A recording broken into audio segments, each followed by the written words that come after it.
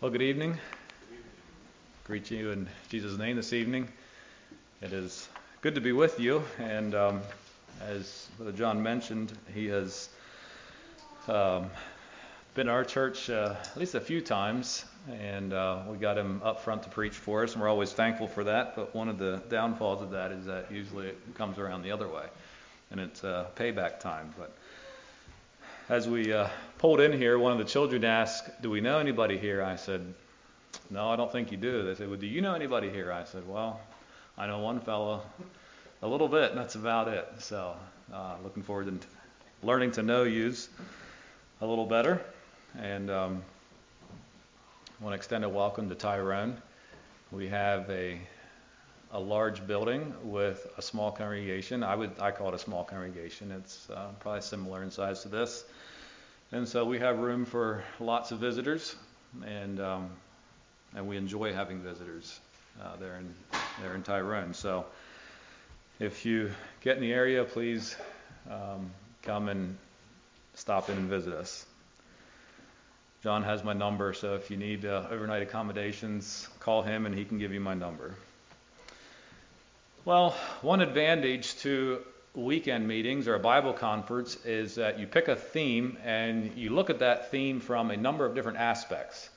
And so this weekend, our theme is building brotherhood.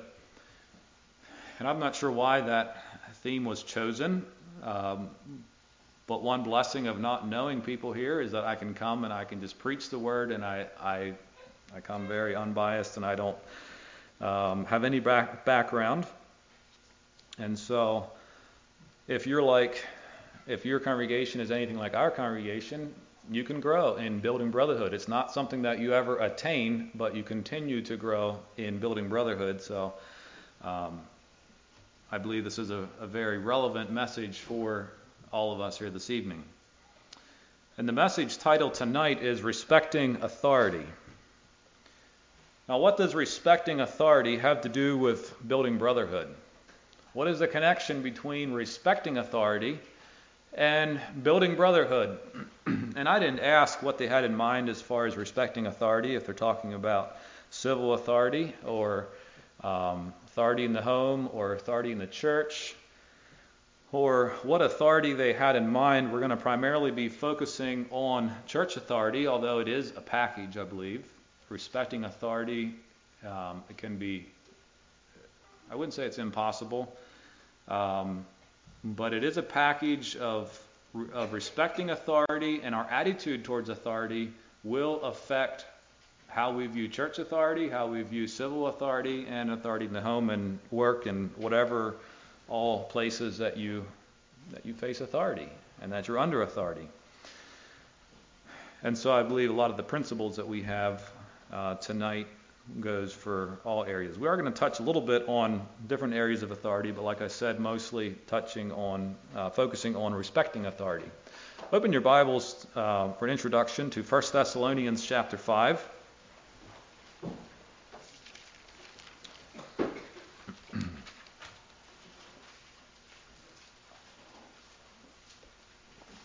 First Thessalonians chapter 5.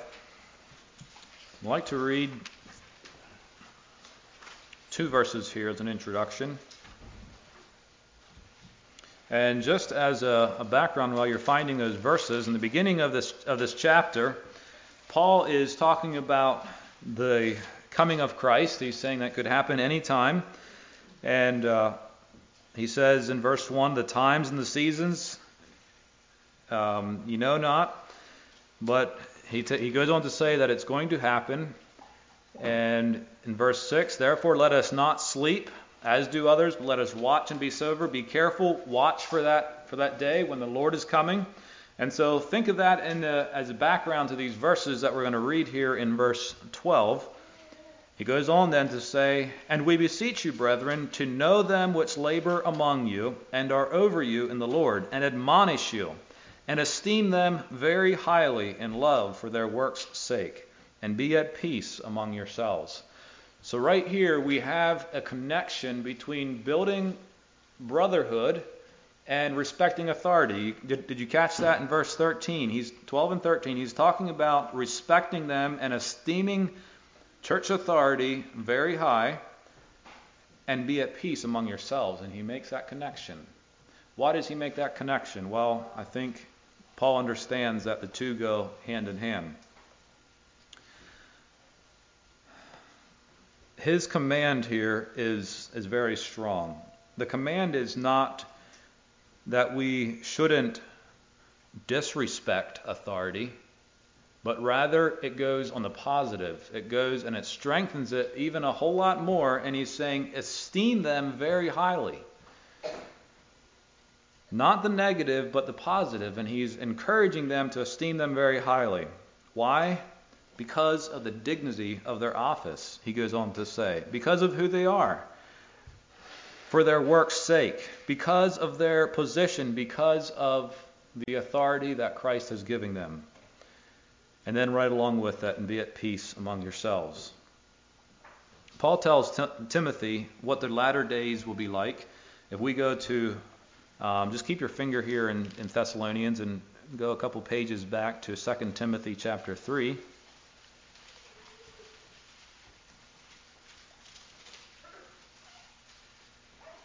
And notice what he says here, and in these verses, he's telling us what the latter days are going to be like. And he says in verse 1, "This know also that in the last days perilous times shall come. For men shall be lovers of their own selves, covetous, boasters, proud, blasphemers, disobedient to parents, unthankful, unholy, without natural affection, truce breakers, false accusers, incontinent, fierce, despisers of those that are good, traitors, heady, high-minded, lovers of pleasure more than lovers of God." And we'll stop reading there. But in the last days, Paul is saying that there's going to be a promotion of self.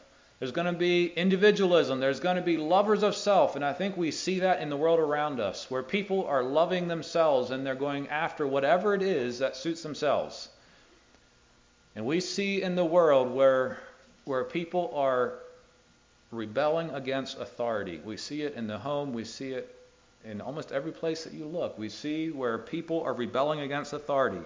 And I believe that we are living in the last days. I was talking to a man from town that has been attending our church, and he's a professing Christian, and he keeps talking about the rapture. When is the rapture going to happen? And he's just looking forward to the rapture. And yesterday he told me he don't think it's going to happen. We've been looking for the rapture for so long. And I challenged him in some of these verses.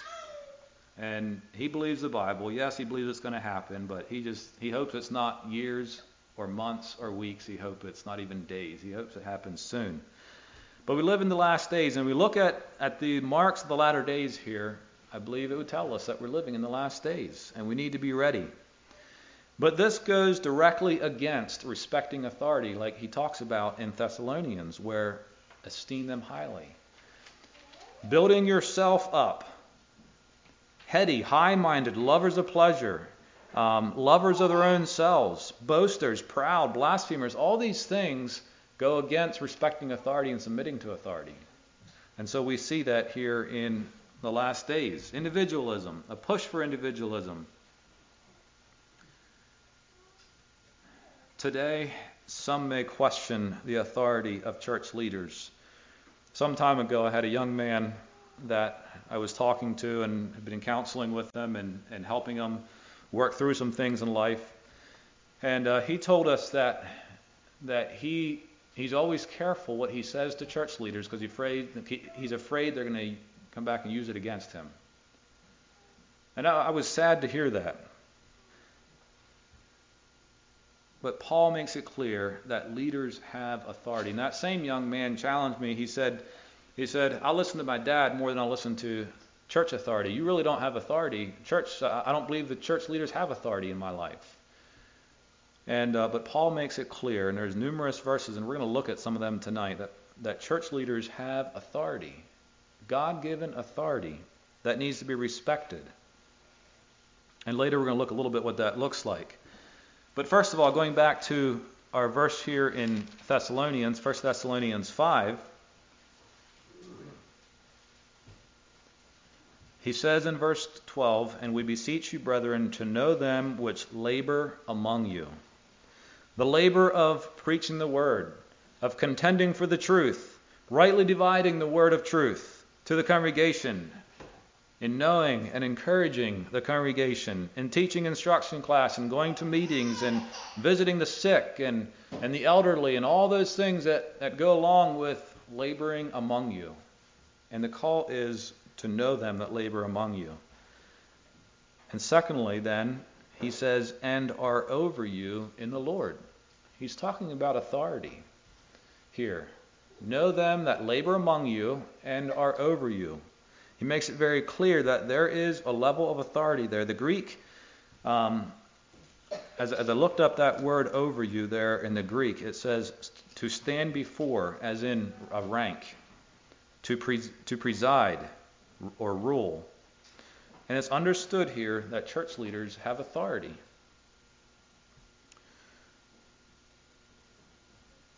We have to balance out this idea of church authority and leaders having authority with other teachings of leadership in the Bible as well. And we're not going to get into it. That's not our subject here tonight. Jesus taught a servant leadership. And there's many other passages that talk about the accountability that goes on with leadership. And so we need to understand that and balance this out with that aspect as well. In 1 Timothy 5:17, he says, let the elders that rule well be counted worthy of double honor, especially they who labor in the word and doctrine. This verse also brings out the balance of integrity in leaders and respect and honoring them. History would tell us that when there is faithful leadership and people that respect and follow, that good things happen, that there's unity that happens. History would tell us that. We can look in Old Testament examples.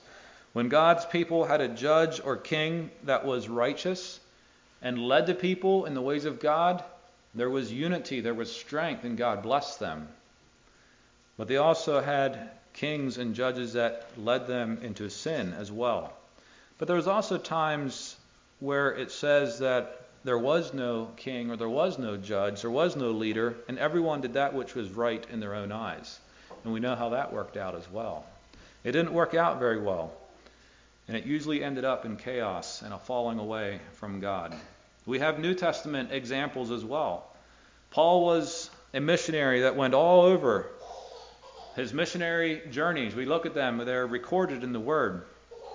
And he started churches. And everywhere he went, people that accepted Christ and began to follow Christ began to meet together. And that's only natural, that when people begin to follow Christ, they want to gather together and help each other. And it also says that wherever he went, he ordained elders in those groups. He ordained leaders to pastor these groups of believers. In Acts, you don't need to turn to these, I just want to read a few verses here. Acts 14:23. And when they had ordained them elders in every church and had prayed with fasting, they commended them to the Lord on whom they believed. Acts 20:17 and verse 28. And from Miletus he sent to Ephesus and called the elders of the church.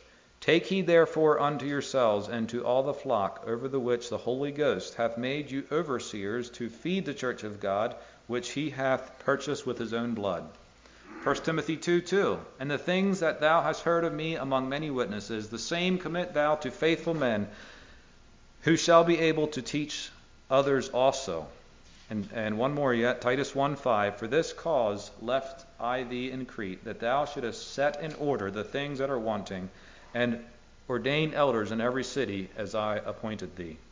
So again, as Paul went through, this is New Testament example, where Paul went through, there was people that believed, and leadership was established to lead the people. And so faithful leadership brings guidance and strength to a brotherhood, and it brings unity. And when leaders take their place in teaching and admonishing, and laity respect them, then brotherhood will be built, and the church will grow. While going into the main part of the message, as we lay that foundation of leadership having responsibility and having authority, we need to recognize that and we need to understand that. We want to go into our first point. Number one, all authority is of God. And we need to recognize that tonight, that all authority is of God. I said in our opening that we will focus primarily on church authority, but we want to briefly touch on two other areas of authority as well. Turn to Romans chapter 13.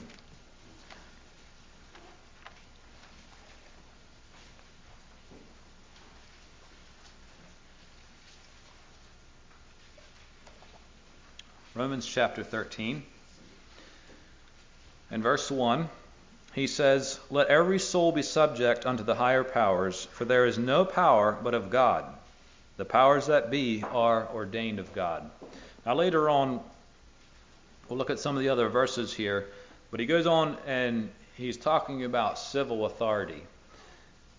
But the general principle here of verse 1, I believe, applies to all authority. Because he says here that there is no power but of God, and the powers that be are ordained of God.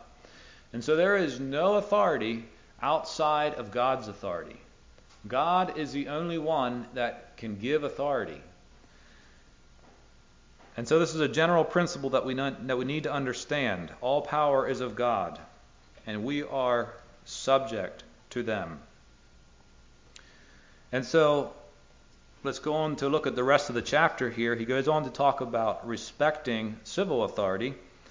And let's continue reading here, verse 2. "Whosoever therefore resisteth the power resisteth the ordinance of God, and they that resist shall receive to themselves damnation. For rulers are not a terror to good works, but to the evil. Wilt thou then not be afraid of the power? Do that which is good, and thou shalt have praise of the same.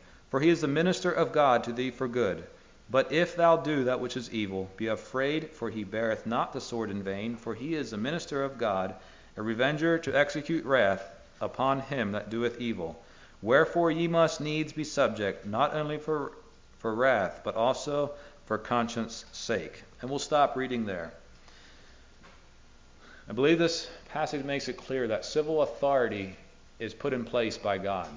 And we're here in the election year. Election's coming up next week, and we just had Mr. President Trump in our backyard this past week, or just this week, I guess. He was right there about half an hour from my house, and I didn't go to the rally, believe it or not. But the nations of this world are not a part of the kingdom of God. They are not a part of the kingdom of God, and there needs to be a clear distinction between the two kingdoms. We need to understand that there is a difference between the kingdoms of this world and the kingdom of God, and there needs to be a clear line between that. And I believe that, and yet, even though there is a clear line between them, God still has his finger in politics. And he can move in the hearts of people, and he will move the pieces to put in power whom he wants in power.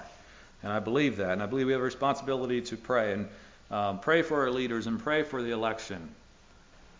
But as we look at the example of Jesus never tried to change politics, but instead his focus was on the heavenly kingdom. But civil authority must be obeyed. This chapter makes it very clear that civil authority needs to be obeyed, unless, of course, it conflicts with God's authority. Because if we could picture civil authority being a principality of God's authority. And so a principality is a government operating within a larger government. And too often we think of the two kingdom concept. And one thing I don't like about the two kingdom concept, and I don't want to get too far off our subject here tonight, but one thing I don't like about the idea of a two kingdom concept is it makes it sound like there's two equal kingdoms. And you think of two kingdoms, you think of maybe two battles, and you're not sure who the outcome is going to be. Think of two sports teams that are playing. Or maybe you children at school, you're playing volleyball, and there's two teams, and you're not sure who's going to win. You can guess. One looks a little better than the other, but you don't know for sure who's going to win. And when we talk about the two kingdom concept, that's what scares me a little bit, because it puts in our mind this picture of two teams, we're not sure who's going to win, and they're equal. But they're not equal. And we need to think about Satan's kingdom as a principality. It is a kingdom operating within a larger kingdom. We have the example of Job, and we're not going to turn to that. But you know the story of Job and how he was a faithful man. He was a follower of God. And God says to Satan, did you notice my servant Job down there? Notice how he is faithful. And Satan said, yeah, but wait till you take all his blessings away from him. And God said, okay, you can take all his blessings away, but don't touch his life. And you know the story. But Satan could only do what God allowed him to do. He was an authority operating underneath the bigger authority. And that is why I don't like the two kingdom concept wording, because it is really a principality within God's authority. And so we must obey civil authority as long as it doesn't conflict with the larger government, if I can call it that, God's authority. That is number one. The church has always taken a stand to honor and respect and obey civil authority. I believe you look at, I shouldn't say always, there's times where they have lost out. You look at history. But there has been a faithful remnant of believers that have followed and separated themselves and yet have obeyed as long as they can. Of course, there's those that have refused to fight, conscientious objectors and things like that, because of the larger authority, the bigger authority, because of God's authority. And of course, we have this current challenges today, and I'm sure you all have, especially here on the front bench, have had many conversations about that. What is the proper thing? How do we handle that with the whole COVID challenges? And I don't think I ever saw such a variety of opinions and ideas as when it comes to how to handle this conflict, or this, whatever you want to call it. And I believe we need to believe the best in each other, and that we all have a desire to obey God and obey our government and respect our government. But I believe where the difference comes in is where does those two lines cross, and that's where the difference is, and we all need to find that place. Well, so much for that. But the Bible makes it clear. Our focus isn't on civil authority tonight, but the Bible makes it clear that we need to respect civil authority. The second area I want to look at is in Ephesians chapter 5. We have authority in the home.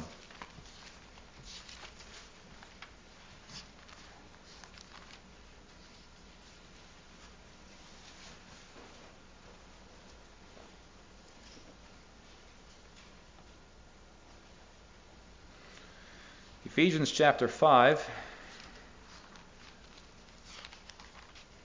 And this chapter is a famous chapter to be read at weddings, and very fitting passage for that. But we have here, and we're not going to take the time to read the chapter. I believe you're familiar with it, but he's talking about husbands loving your wives and wives submitting to their husbands. Verse 22, wives, submit yourselves unto your own husbands as unto the Lord, for the husband is the head of the wife, even as Christ is the head of the church, and he is the Savior of the body. Therefore, as the church is subject unto Christ, so let the wives be to their own husbands in everything. Husbands, love your wives, even as Christ also loved the church and gave himself for it, that he might sanctify it and cleanse it with the washing of water by the word. And we'll stop reading there. But you get this idea. He makes it very clear. He lays out these foundational principles that the husband needs to love his wife and the wife needs to respect her husband. And so we have this foundation that is laid. And then after that, he goes into chapter 6 and he starts talking to you children. And he says, children, obey your parents in the Lord, for this is right. Honor thy father and thy mother, which is the first commandment, with promise, that it may be well with thee, and thou mayest live long on the earth. There is a blessing promised to those that honor and obey and respect their parents. It's a beautiful picture when you have a husband that takes his role in the home, his position of authority, in a very loving way, And he loves his children. He goes on to talk about how fathers should relate to their children and how he relates and loves to his wife. And you have a wife that takes her place in the home and respects her husband and supports her husband. And you have children that respect their parents. And it's a beautiful thing, and it works well. And it is how God designed it. And we look out in the world and we see so many homes that are broken. It's a sad, sad world that we live in when the homes are broken. But respect for authority must start in the home. It needs to be taught in the home. It needs to be practiced in the home. And in the home, it needs to be an example. This is the first place all of us encounter authority or have encountered authority, is in the home. And it doesn't take very long. Children show signs of rebellion to their authority at a very young age.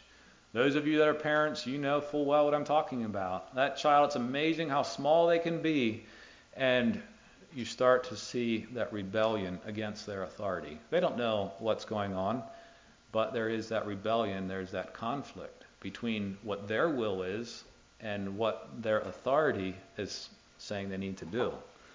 And there's that conflict. And sometimes when children don't get what they want, they have a temper tantrum and things don't go well. Parents must be faithful in teaching respect for authority in the home. And the sooner you can start teaching that to your children, the better off it's going to be. Teach it young. Teach respect for authority. Teach obedience to authority. Later in life, the child will encounter other areas of authority. They'll encounter authority in the school. They have a teacher that they need to relate to, that they need to submit to and respect. Parents must help their children to respect and obey that authority in their life. You have a responsibility. And it never ends well when a parent sides with a child against the teacher when there's an issue. It just does not end well. And I understand there may be times that a teacher maybe needs corrected. Maybe the teacher is inexperienced and needs some correction, but be very, very careful how you go about that. Go through the proper channels and be careful how you relate to your child in all that. But when there is a conflict between a child and a teacher, and the parent always takes the child's side, it does not go well. And you're teaching something to that child that he's going to take through life. And when he gets into other areas of authority, it's going to be burned in his mind that he does not have to respect authority. Later on in life, the child will encounter authority in the church. And the same principles apply to church as well. Parents, you have a large influence on how your child views church authority. How you talk about church authority in the home will affect what they think about church authority as they grow up. How you relate and how you respect authority in your life as parents. Your children will see right through that. They will see how you respect or disrespect authority in your life. And they will pattern their lives off after that. If children see parents disregarding speed limits and other civil authority, it's going to affect them. If children see parents that aren't loving and respecting each other, it's going to affect them. If children see parents not respecting church authority, it's going to affect them. And they will learn to not respect authority in their life. And so the challenge for you parents is start young. Be an example and teach it to your children. And in the third area, we want to talk a little bit more about the church. Turn to Matthew chapter 16.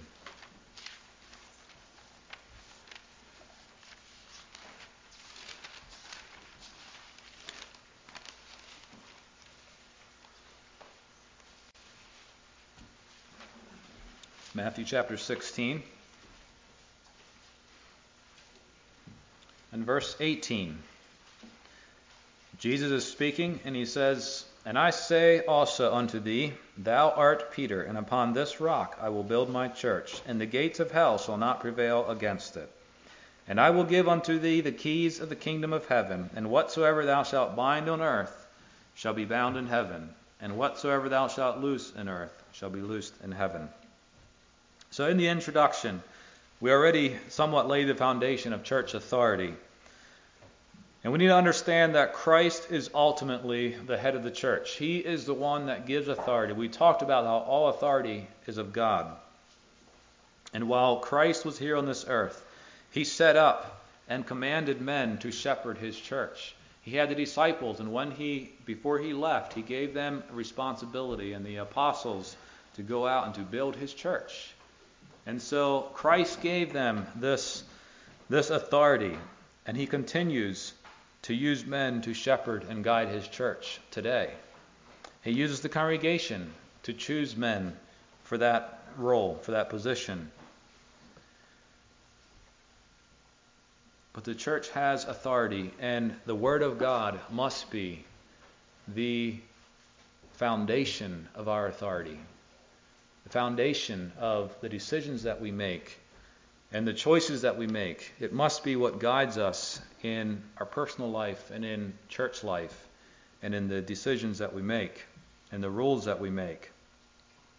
I believe that church leaders have the authority to make practical application to Bible principles. And this verse here, I believe, is speaking of two things here that Jesus is talking about. First of all, I believe that God recognizes the decisions that are made by the church. And when a church makes decisions, God recognizes that. And secondly, as I touched on before, decisions that are made by the church must be based on biblical principle. We have no business making rules that do not have any tie to biblical principles. It must be tied to biblical principles. And I believe that is what Jesus is saying here.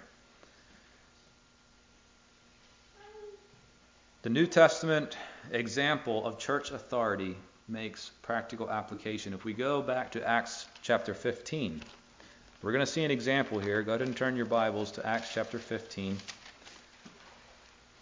And I was amazed as I was studying how many different verses kept coming to my mind, or I would come across it as I was looking at one passage and another passage would show up as it relates to church authority and respecting authority. But in Acts 15, there was some question that came up here regarding circumcision in the first two verses. And there was some discussion there about how that should be handled. And so the question was brought to a conference ministers meeting at Jerusalem. They said, what are we going to do about here? So they took it to conference and they said, all right, here's the question. We need to take something back to our people. We need to make a decision. We need to get some guidance here. And they made some decisions. We're not going to take the time to read that here, but if you read chapter 15, they had some discussion going on there. Sound like a pretty normal ministers meeting going on here. And then they went out, and I forgot to jot the verses down here. But they went out and they went back and they told the congregations what they had decided and what conference had decided. And if we go into chapter 16, they are going here. Let's see. I think it's Paul, and I believe there's someone with him. And in verse 4, it says, "And as they went through the cities, they delivered them the decrees for to keep that were ordained of the apostles and the elders which were at Jerusalem." So I would love to have a copy of those decrees and see what it said. I don't know what all was in there. It seems like there was maybe more decisions that were made that aren't recorded here, but I don't know that. But as they went through the churches, they delivered these decrees for to keep and said, here's what was decided back at conference, and here's how we're going to handle these things. And so we have some New Testament example here of where the church made practical application to biblical principle. And we need to understand that the church has that authority in my life. The church has the authority to make practical application to biblical principle, and I need to respect that and submit to that. Turn to Hebrews chapter 13. Church leaders have a responsibility to watch over the flock. So they make practical application, and they have a responsibility to watch over the flock that they are responsible for. And we have some very serious verses here, especially for me as a leader as I read these verses. In especially verse 17, but I want to read verse 7 here. Hebrews 13, verse 7. He says, "Remember them which have the rule over you, who have spoken unto you the word of God, whose faith follow, considering the end of their conversation." And jump down to verse 17. "Obey them that have the rule over you, and submit yourselves, for they watch for your souls, as they that must give account, that they may do it with joy and not with grief, for that is unprofitable for you." And so we have kind of a two-way street here in this verse. There's a responsibility of laity and a heavy responsibility on leadership. Church leaders will be held accountable how they shepherded their flock. They will be held accountable. And that makes it very serious. That makes the job of your leadership very serious. But laity is called to make the job easy for them, to make the job easy for your ministry. And when obedience and submission are there, it builds brotherhood. It makes it easy. There's unity. And it is a blessing to your leaders that take their jobs seriously when there's a congregation that submits, willfully respects them, and obeys them, just like it says here in verse 17. Because you cannot separate respect for authority from obedience and submission from authority. You cannot connect the two. You cannot separate the two. The second thing I'd like to look at tonight is that resisting authority is equal to resisting God. I hope we made it very clear tonight that the authority that is given by God, and that there's no authority outside of God. God gives us authority. And so disrespecting authority is disrespecting God. Because disrespecting authority is disrespecting the authority God puts in our lives. And there is a current trend to disguise disrespect of authority as questioning authority. No, I don't disrespect authority, but I question authority. I don't know if you ever heard that or not. I wouldn't say, maybe I shouldn't say that it's a current trend, but I believe it's out there, where we want to put a little better face to rebellion. You don't want to say that you rebel to authority, but I question authority. And it's just supposed to sound a little bit better. I do want to say that it's biblical for you to take what I am saying here tonight and what your ministers say, and to search the scriptures to see if it be so. The Bereans did that. And when the apostles came and preached to them, they grabbed their Bibles and they said, "Is this really true?" And they studied their Bibles and they said, "Wow, that is true."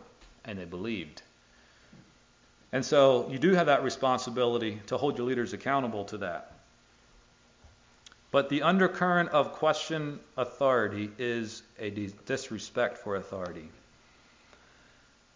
And I want to say tonight that you can obey authority without respecting authority, but you can't respect authority without obeying authority. The two go hand in hand. Rebelling against authority originates with Satan. As you think of Satan and how he was thrown out of heaven, it was Satan that first rebelled against God. He wanted to be as the highest. He rebelled against authority in his life. He didn't want authority in his life. He wanted to be the highest. He wanted to be the biggest. And he was thrown out of heaven as a result. And Satan will pay the price for that rebellion. And all that partake in Satan's rebellion will partake in his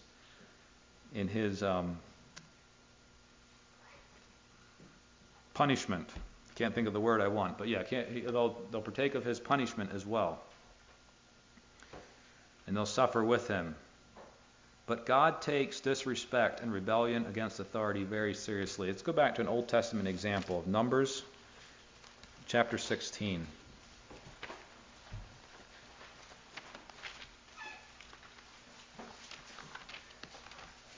Numbers chapter 16. And this is not an unfamiliar story to you. But we have the story here of Korah, Dathan, and Abiram, and how they rebelled against God and the authority that God had set up. And they took followers with them. Start reading in Numbers 16, verse 1. Now Korah, the son of, and I'll just jump over that. Korah, Dathan, and Abiram basically is what he's saying. And then verse 2, and they rose up before Moses with certain of the children of Israel, 250 princes of the assembly, famous in the congregation, men of renown. And they gathered themselves together against Moses and against Aaron, and said unto them, Ye take too much upon you, seeing all the congregation are holy, every one of them, and the Lord is among them. Wherefore then lift ye up yourselves above the congregation of the Lord. And we could continue reading there, but we're going to stop reading there for the sake of time. But they go on there, and there's some talk back and forth. And Moses called them out for rebelling against God. Look at verse 11.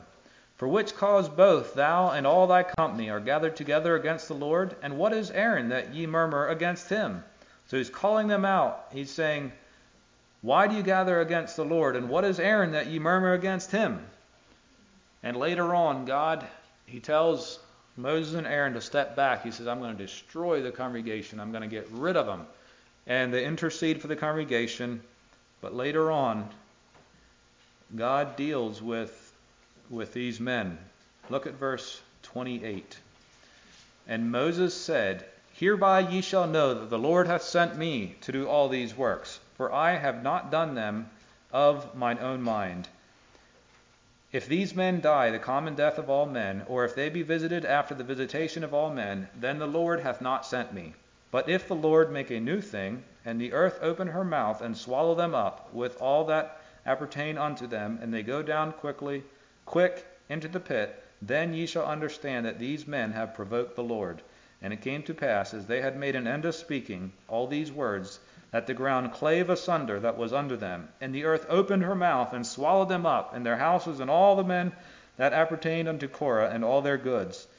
They and all that appertained to them went down alive into the pit, and the earth closed upon them, and they perished from among the congregation. And all Israel that were round about them fled at the cry of them. For they said, Lest the earth swallow us up also. And there came out a fire from the Lord, and consumed the 250 that offered incense. You see the punishment that God brought on those that rebelled against the authority that he had set up for his people. And they questioned this authority. They were questioning, why have you lifted yourself up? Are you so much better? Putting in my own words, are you so much better than everybody else? Why do you lift yourself up? And Moses said, no, wait a minute. I didn't lift myself up. God put me in authority. God put me in this position. And you could go back and we know that Moses didn't really want this position. There's probably most of us could say that are in positions of authority. But God put us here. And God expects respect for the authority that he sets up in your life. And he dealt this punishment on these three men and all those that rebelled with them. God takes disrespect and rebellion against authority very seriously today. If we go back to the New Testament, and I realize I'm jumping around a lot here, but if nothing else, it'll keep you awake tonight. 2 Thessalonians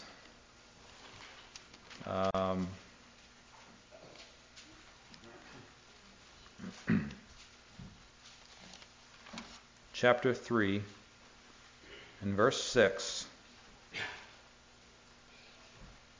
He says, Now we command you, brethren, in the name of the Lord Jesus, that ye withdraw yourselves from every brother that walketh disorderly, and not after the tradition which he received of us. So again, this is Paul writing, and he's telling the church, he's saying, withdraw yourself from those that aren't respecting, that aren't obeying what we have laid out, the doctrine that we're teaching. In other words, he's saying, if there's those that are rebelling against what I am teaching, withdraw yourself from them. Get away from them. Separate yourself from them. And Paul tells us in Romans 13 in verse 2, that verse that we read, that those that resist shall receive to themselves damnation. If we resist the authority that God has ordained, we are inviting damnation into our lives. God will judge those that resist authority in their lives, because resisting authority is equal to resisting God, because God has set up the authority.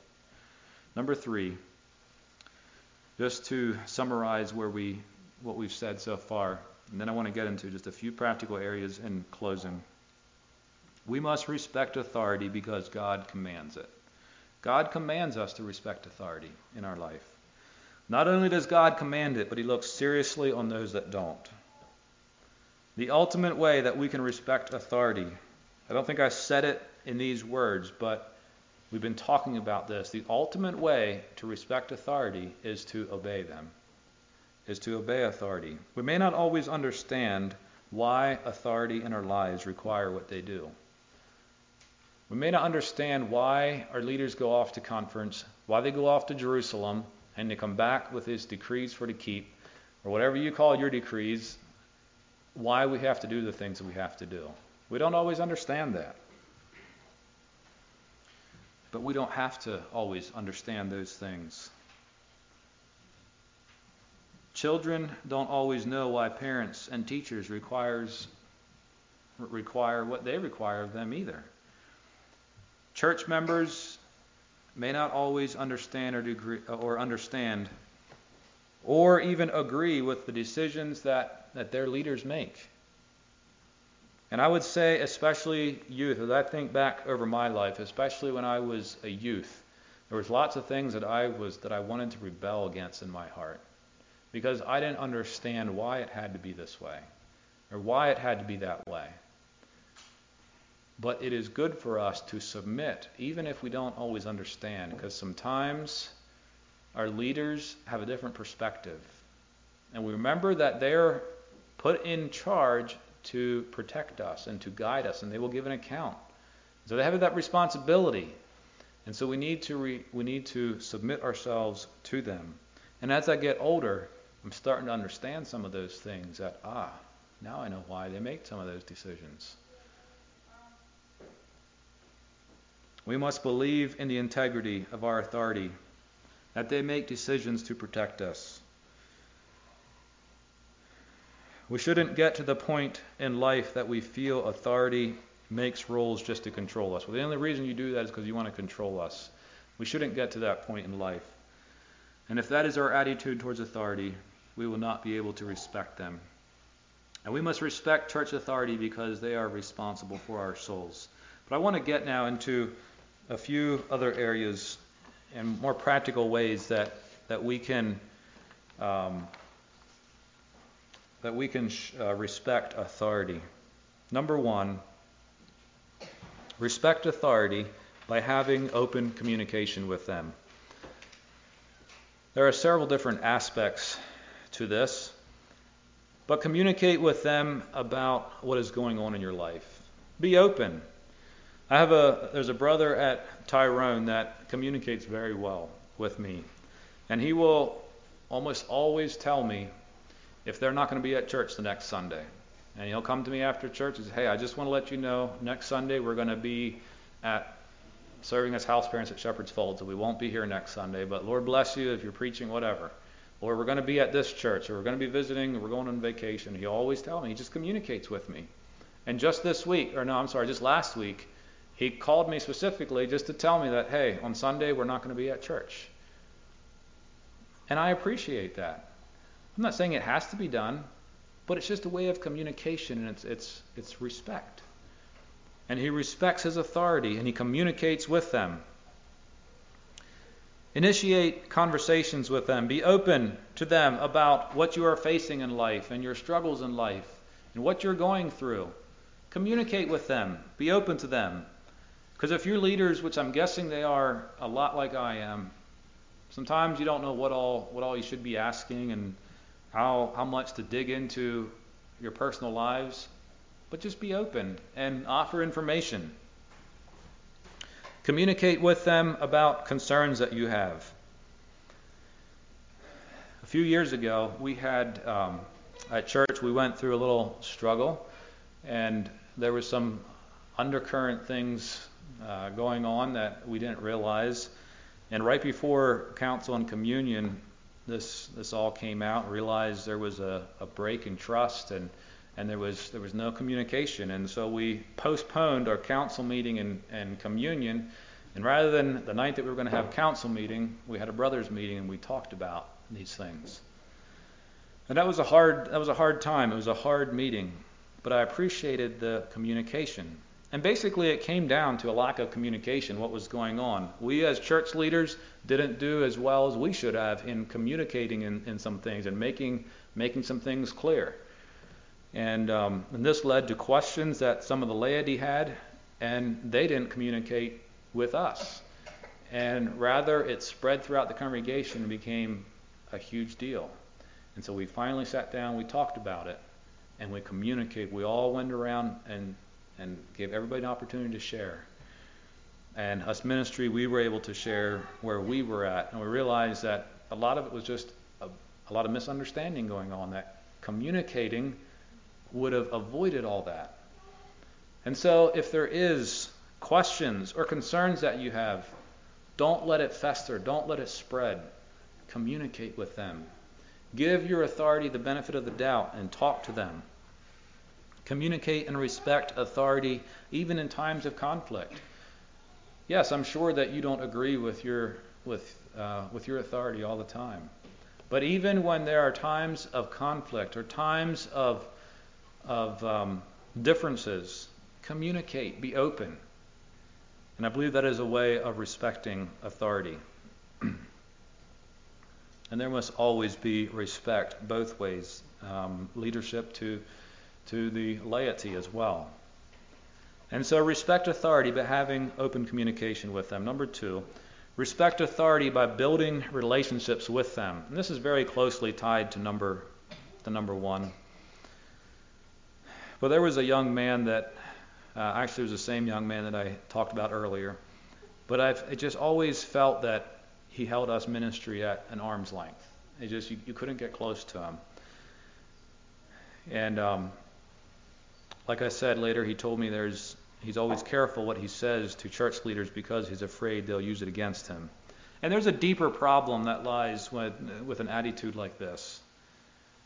But don't hold your ministry at arm's length. Don't hold authority at a distance because of their position. Church leaders are human just like you are. Just like everyone else, they make mistakes.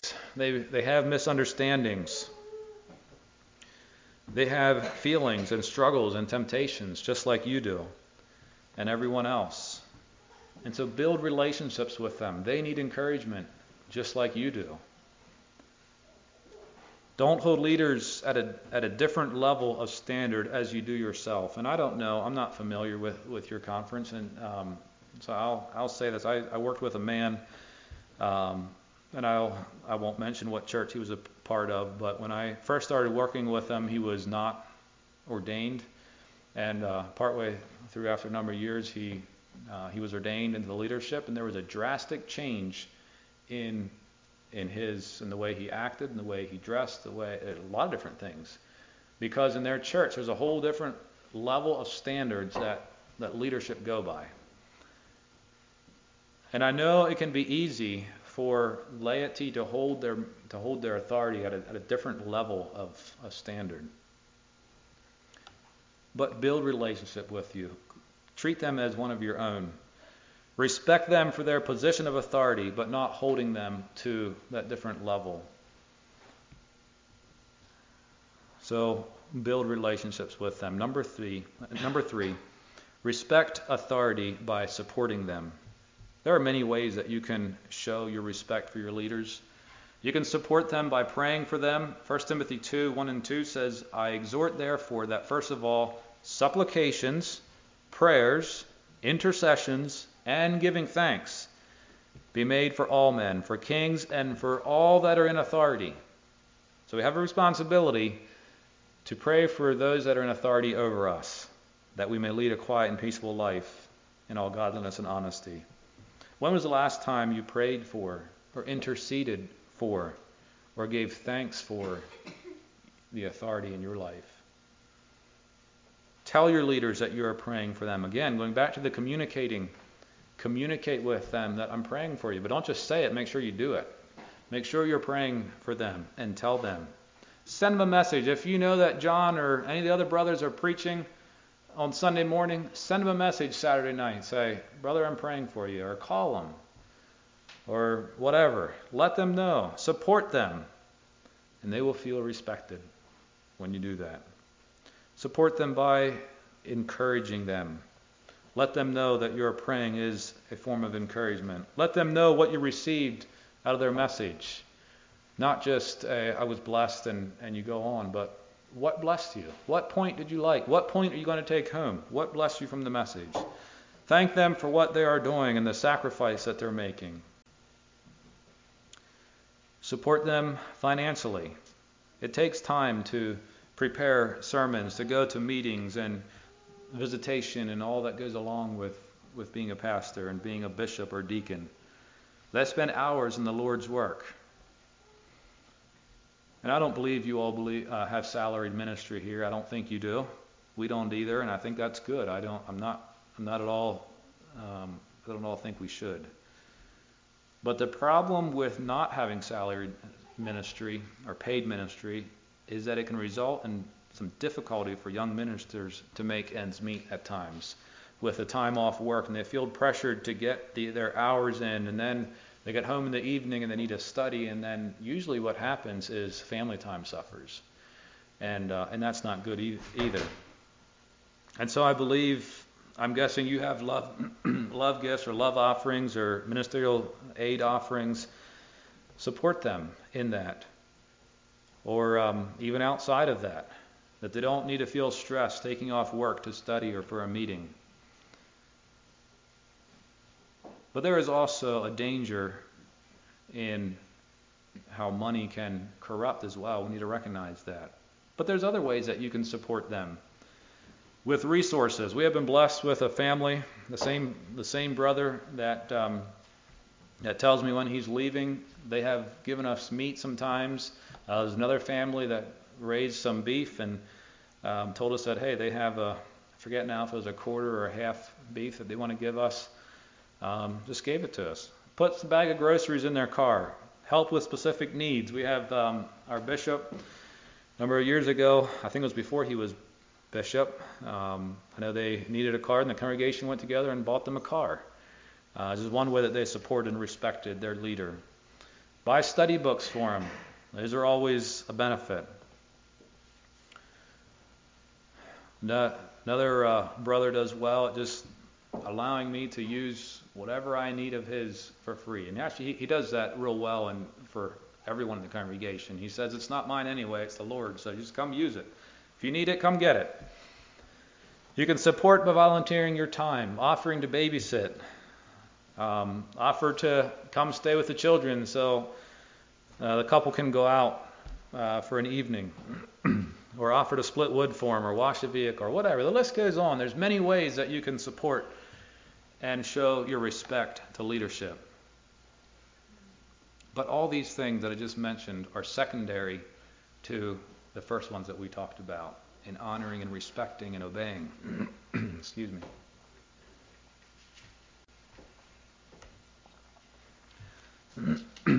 Well, in closing, brotherhood can be built when there is a faithful leadership team that is well respected, because the two work well together. When you have a leadership team that takes seriously the work and the authority and the responsibility that God has placed in their lives, and they do well with that. And you have laity, you have a congregation that submits themselves to that and respects their authority, then brotherhood will be built. And this is God's plan for his church, that men would be called to lead the church and that unity would be found as we submit to that. Why don't we kneel for prayer?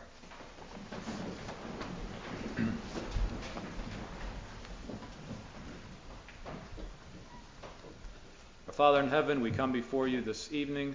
Thank you, Lord, for your goodness to us and your love to us. Lord, we thank you for your many blessings to us. You have blessed us in many ways, and thank you most of all for your example. Lord, as we see what you have done for us, you sent your Son to die for us, and as we see, as Jesus was here on this earth, how he submitted to the authority in his life. He submitted to his parents, and he submitted to the will of his Father, that he gave up his life for us. And we thank you for that gift tonight, the gift of salvation, that we can have joy and we can have peace when our sins are washed in the blood of Jesus. So Lord, we thank you for this congregation. Thank you for bringing us together here tonight. And I just pray that you would bless them, bless the leadership here. Lord, you know their strengths and weaknesses, and I just pray that you would help them to grow, give them wisdom, fill them with your Spirit as they lead out and pastor in this congregation. Bless the laity here as well as they submit themselves to the authority that you have placed in their lives. I just pray that you would help them to find peace and joy in submitting to the authority that you have placed here. And I just pray that as they do that, that brotherhood could be built and that the church could be strengthened. So Lord, I just pray that you would give us a good night tonight, a good night of rest. Watch over us as we leave this place, that you would be near to us and bring us back tomorrow for another day if it's not against your will. We ask this in Jesus' name. Amen.